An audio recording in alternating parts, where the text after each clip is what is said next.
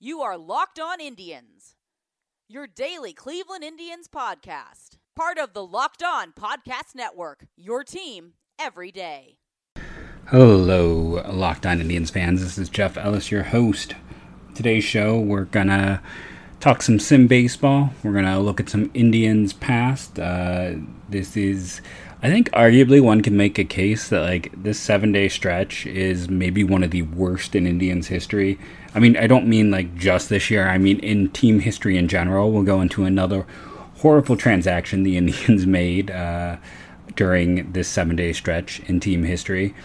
We're going to talk about some of the things coming out of national places, some interesting ranks, and I think we'll just start off with there. We're not going to go too in depth, but as I am looking for things for the podcast, I, of course, am looking at what other places put together, as in, I thought ESPN's One Hit series was fantastic. I hope some of you went and checked that out, but like I said, that is something that is just catnip for me. I thought it was interesting over on Bleacher Report. First, they had the top 25 pitchers of the last 20 years, so looking at all the 2000s.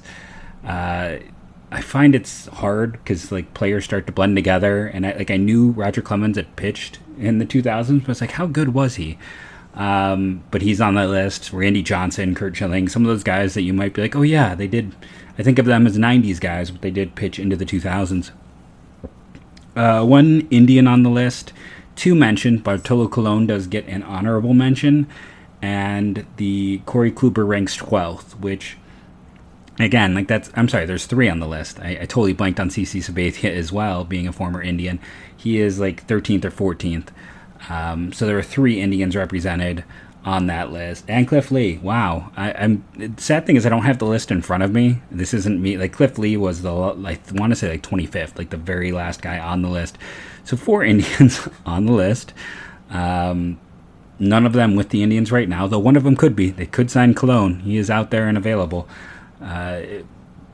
It's interesting, though, to have those four guys, and I guess if you're, making a Indians rotation in the last 20 years, it's pretty easy, right?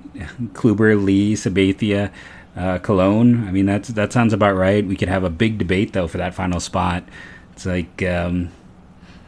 are you going to put Carrasco there because of the peaks? Trevor Bauer?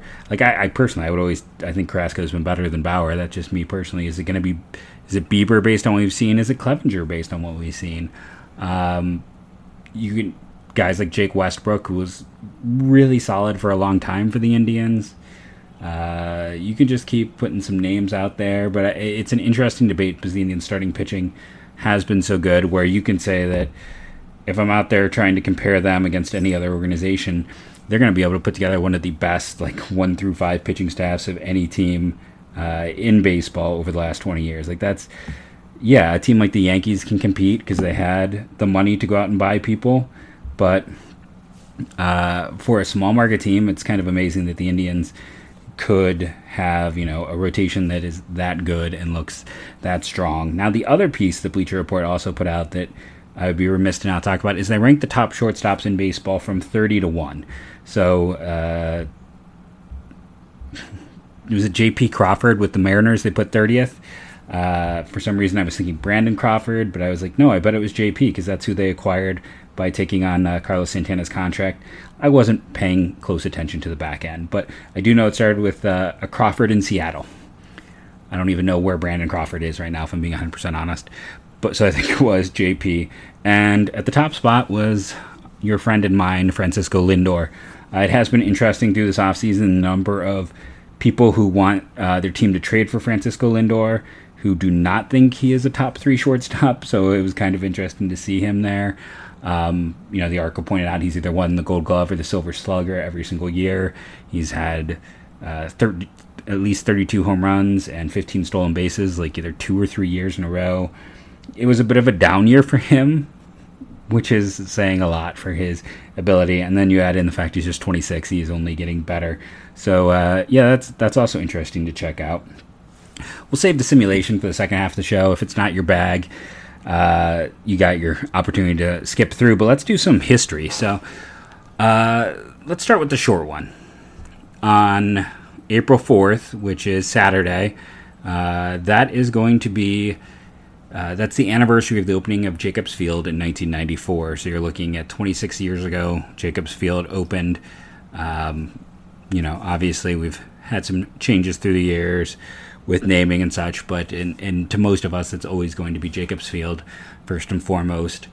That same year, Eddie Murray, I guess on that same day in 94, one would guess, he set the all-time record for games played at first base, which when you consider that position and before the DH and the number of players who just kind of got put there because they could still kind of hit, it's impressive that he was able to be that healthy.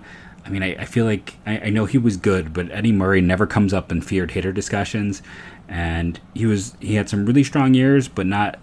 I don't know. Maybe this is just me being a child of the '80s, where I don't remember him as kind of that big feared presence. But it's kind of impressive. I think a lot of his production is just being able to stay as healthy as he did. And then in 2001, so 19 years ago, 7 years after the opening of Jacobs Field, the home sellout record is broken. The Indians do not have a sellout. The streak ends at 455 games. That would be a record until the Red Sox would smash past that in the 2000s. So that's some interesting just Jacobs Field related history. And then let's go back one more day. Let's go to when this podcast will be up, which is Friday, to talk about, we're to talk about the Eckersley deal, one of the worst deals in team history. Let's talk about a deal that could contend with the Eckersley deal. Because, yes, the Eckersley deal was awful. They traded a future Hall of Famer for backup parts and spare pieces, but at least they got backup parts and spare pieces. In 1974, they acquired Bruce Ellington. Now, Bruce Ellington had been a largely ineffective reliever in the Dodgers AAA system. He had not hit the majors yet. He would play for the Indians in 74 in the majors, appearing in just 16 games, 42 innings, and that would be it. He would start the next year in the minors and then retire at the age of 26. But this reliever who made it up in 74 to the majors with the Indians the year before, an ERA of 6.71 in AAA for the Dodgers, nearly equal walk to strikeout totals, a high hit rate, a high home run rate. Like, you couldn't design worse numbers. But the Indians were like, oh, sure, we'll take him on. I mean, the year before he had been okay in a relief role. So you're hoping maybe he was closer to that pitcher. And they gave up a 17-year-old kid. Now, the reason the Dodgers wanted this 17-year-old kid, and yes, I'm slow playing this, is a scout. Al Campanis took over for the Dodgers that year, and he hired Reggie Otero away from the Cleveland Indians. Now, Reggie Otero had scouted and signed for $2,500 Pedro Guerrero. If you are, again, like me and a child of the 80s, most of your Pedro Guerrero memories probably revolve around RBI baseball. That is, I think, where I got the most experience when he was with the Cardinals. But, so the Indians signed him in 73, and they trade him in 74. He plays one season at the age of 17 in the Indians minors.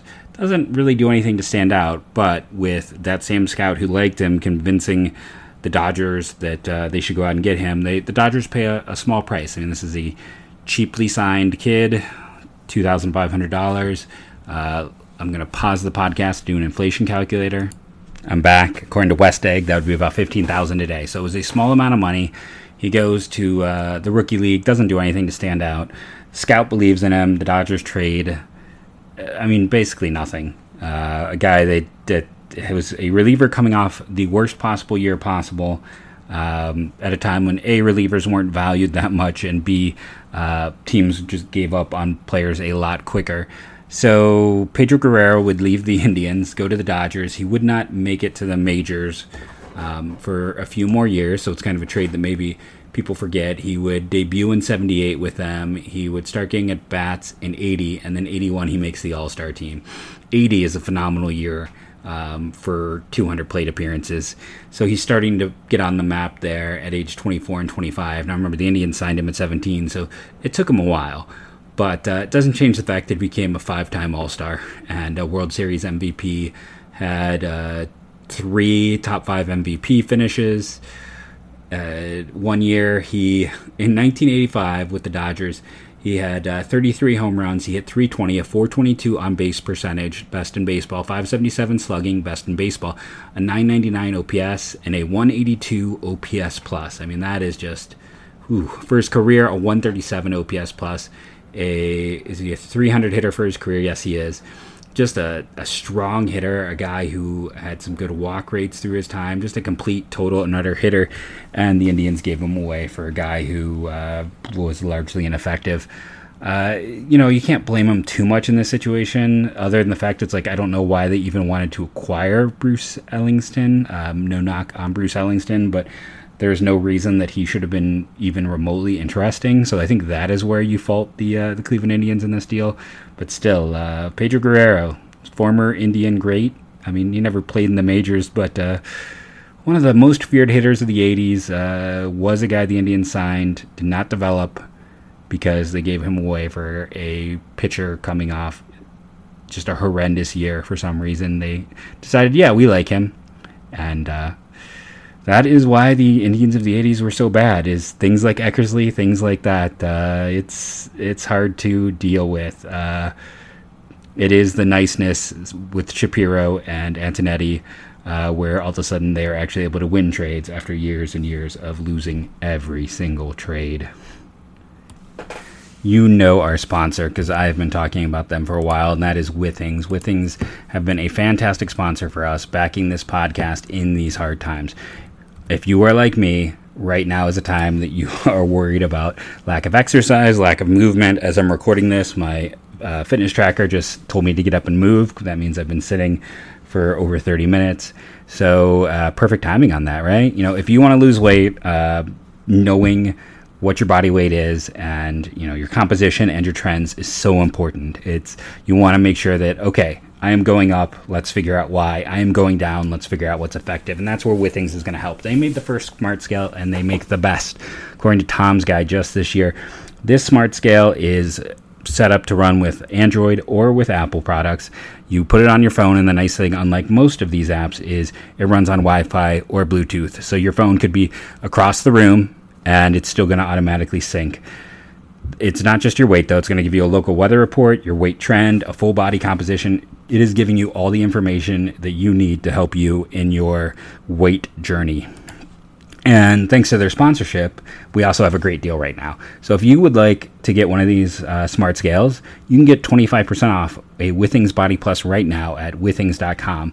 You're going to go to Withings, WITHINGS.com/MLB to get 25% off the Body Plus Body Composition Scale. That's WITHINGS.com/MLB to get 25% off the Body Plus Body Composition Scale. Okay, so I was thinking at some point we should maybe just go through and start making a list and just have a show devoted to the best trades in Indians history and a show devoted to the worst trades in Indians history. For every Cologne deal, or we talked about the Shin-Soo Choo deal, the Bren Broussard for Asdrubal Cabrera, those ones where you get multiple years of talent for passing in the night. Then we have our Eck deal, we have the Guerrero deal. And then we can have the ones that are just nice deals. It's, you look at the Joe Carter deal, that's one that worked out well for everybody. Good value for the Indians, worked out for the Padres.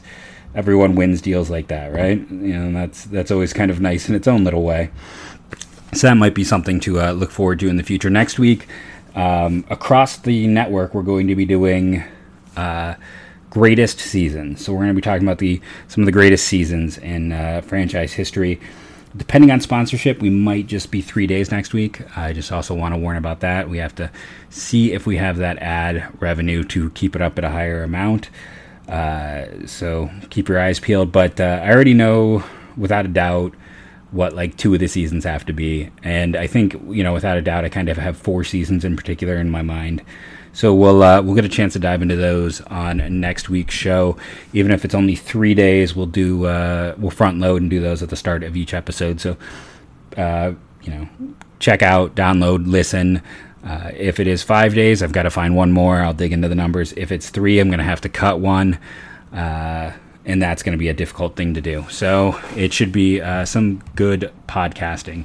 So let's get into the simulation side of things. I am hearing positive things from people who are enjoying any form of baseball, including this kind of silly one that is the Simulation Baseball League. So let's talk about April 2nd. Today's game against the Detroit Tigers at Detroit. This game The Indians jumped out to an early 1-0 lead and held that until the 5th inning. Aaron Civale pitching for the Tribe, Matt Boyd pitching for the Tigers. Now, in the 5th, some things started to come off the rails. C.J. Cron went deep, and a 2-run home run off of Aaron Civale. He would keep pitching into the 7th. He'd get up to 6 2/3 of an inning, and then he would it starts to come undone a bit. The pen comes in and does not help out. Nick Wetgren has some struggles, but while the Tigers had taken the lead at that point 5-1 from that 2-run home run as mentioned in the 5th, and some struggles in the 7th, in the 8th the Indians would pull it together. Now, over this game, they had 11 hits and 5 walks. Domingo Santana went 3 for 3, 2 walks by Roberto Perez. Carlos Santana with 2 hits. No one else had a multi-hit game. And Francisco Lindor is your only multi-walk in this one. The Indians managed to push 5 across in the 8th, though, off of Buck Farmer. He only goes a third of an inning, gives up 5 runs on 2 walks and 3 hits. A double by Mercado, but no home runs in this one. Whitgren, I left him in the 8th, which he got through fantastically. Going to the 9th, I had Whitgren face one guy at the start because we had a righty there, and then I wasn't going to play with fire any further, go to Dominic Leone, who was rested and fresh, and he actually picked up the save for the Indians in this one, 2/3 of an inning. Perfect. So the Indians managed to pull out the victory here. A 6-5 win, 11 hits apiece for each team, an error for the Indians. The Francisco Lindor error did lead to 2 unearned runs in the game because it happened before the 2-run home run, as mentioned. Civale ends the game 6 2/3, 9 hits, 5 runs, 3 earned, 2 walks, 3 strikeouts, and a home run. His ERA is now 2.7 on the season. Nick Wetgren picks up the win. Dominic Leone the save. The loser is Buck Farmer for the Detroit Tigers. Only 23,000 in attendance, a little under 3 hours for the game, 47 degrees. So then we come back for Friday's game. Might as well put Friday's game on the Friday podcast, right? Adam Plutko. We mentioned the fact that he has a very, very low endurance rating, so this one did not start off well, and Plutko was not rated very high, so it kind of fell apart at the beginning. He gives up 2 runs in the first inning for the Tribe, coming on a home run by Candelario right off the start there. So the Indians are down 2-0 in the first. At the end of the second, I have to pull Plutko. I put in Hunter Wood as the highest rated reliever in game.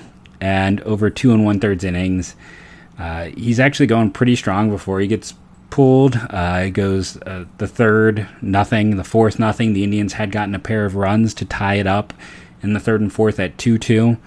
But in the 5th inning, 5 earned runs for Hunter Wood.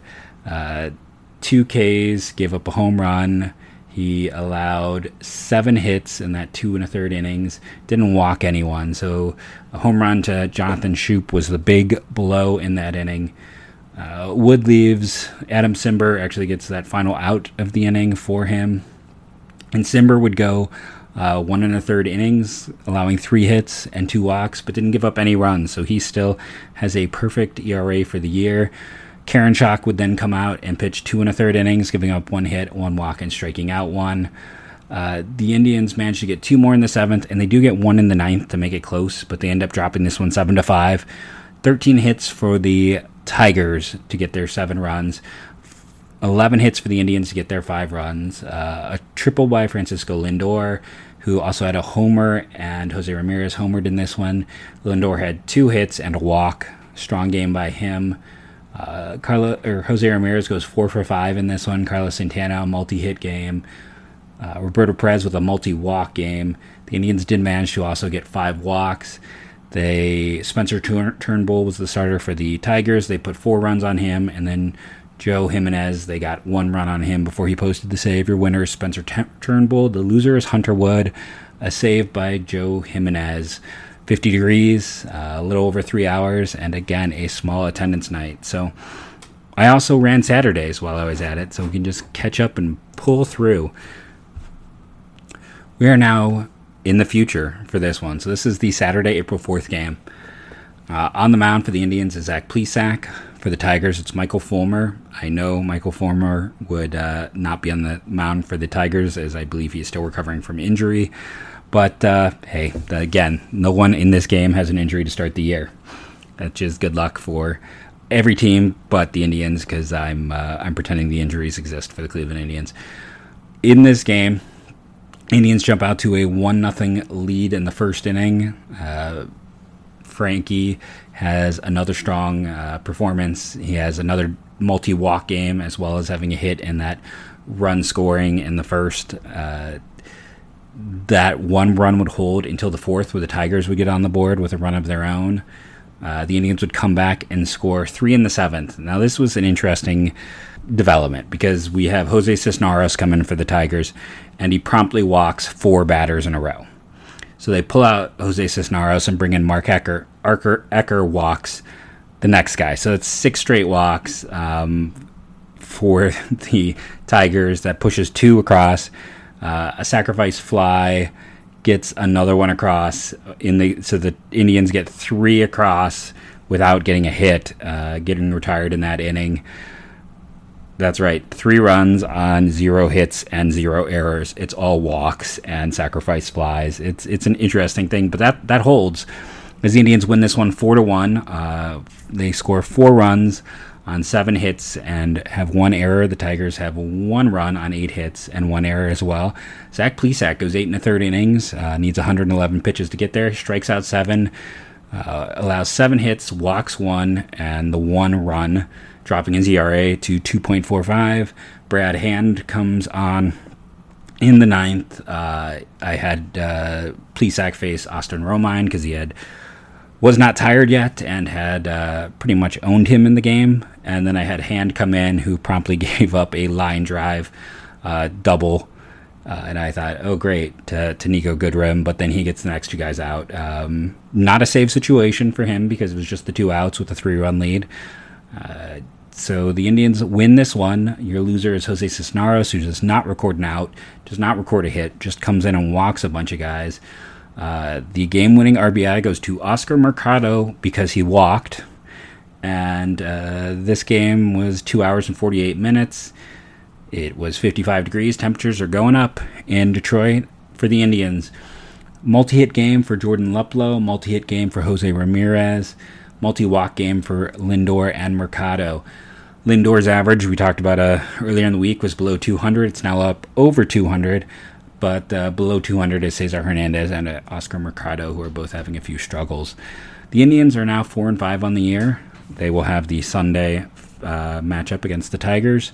And from there, we'll see how this simulation season continues to go.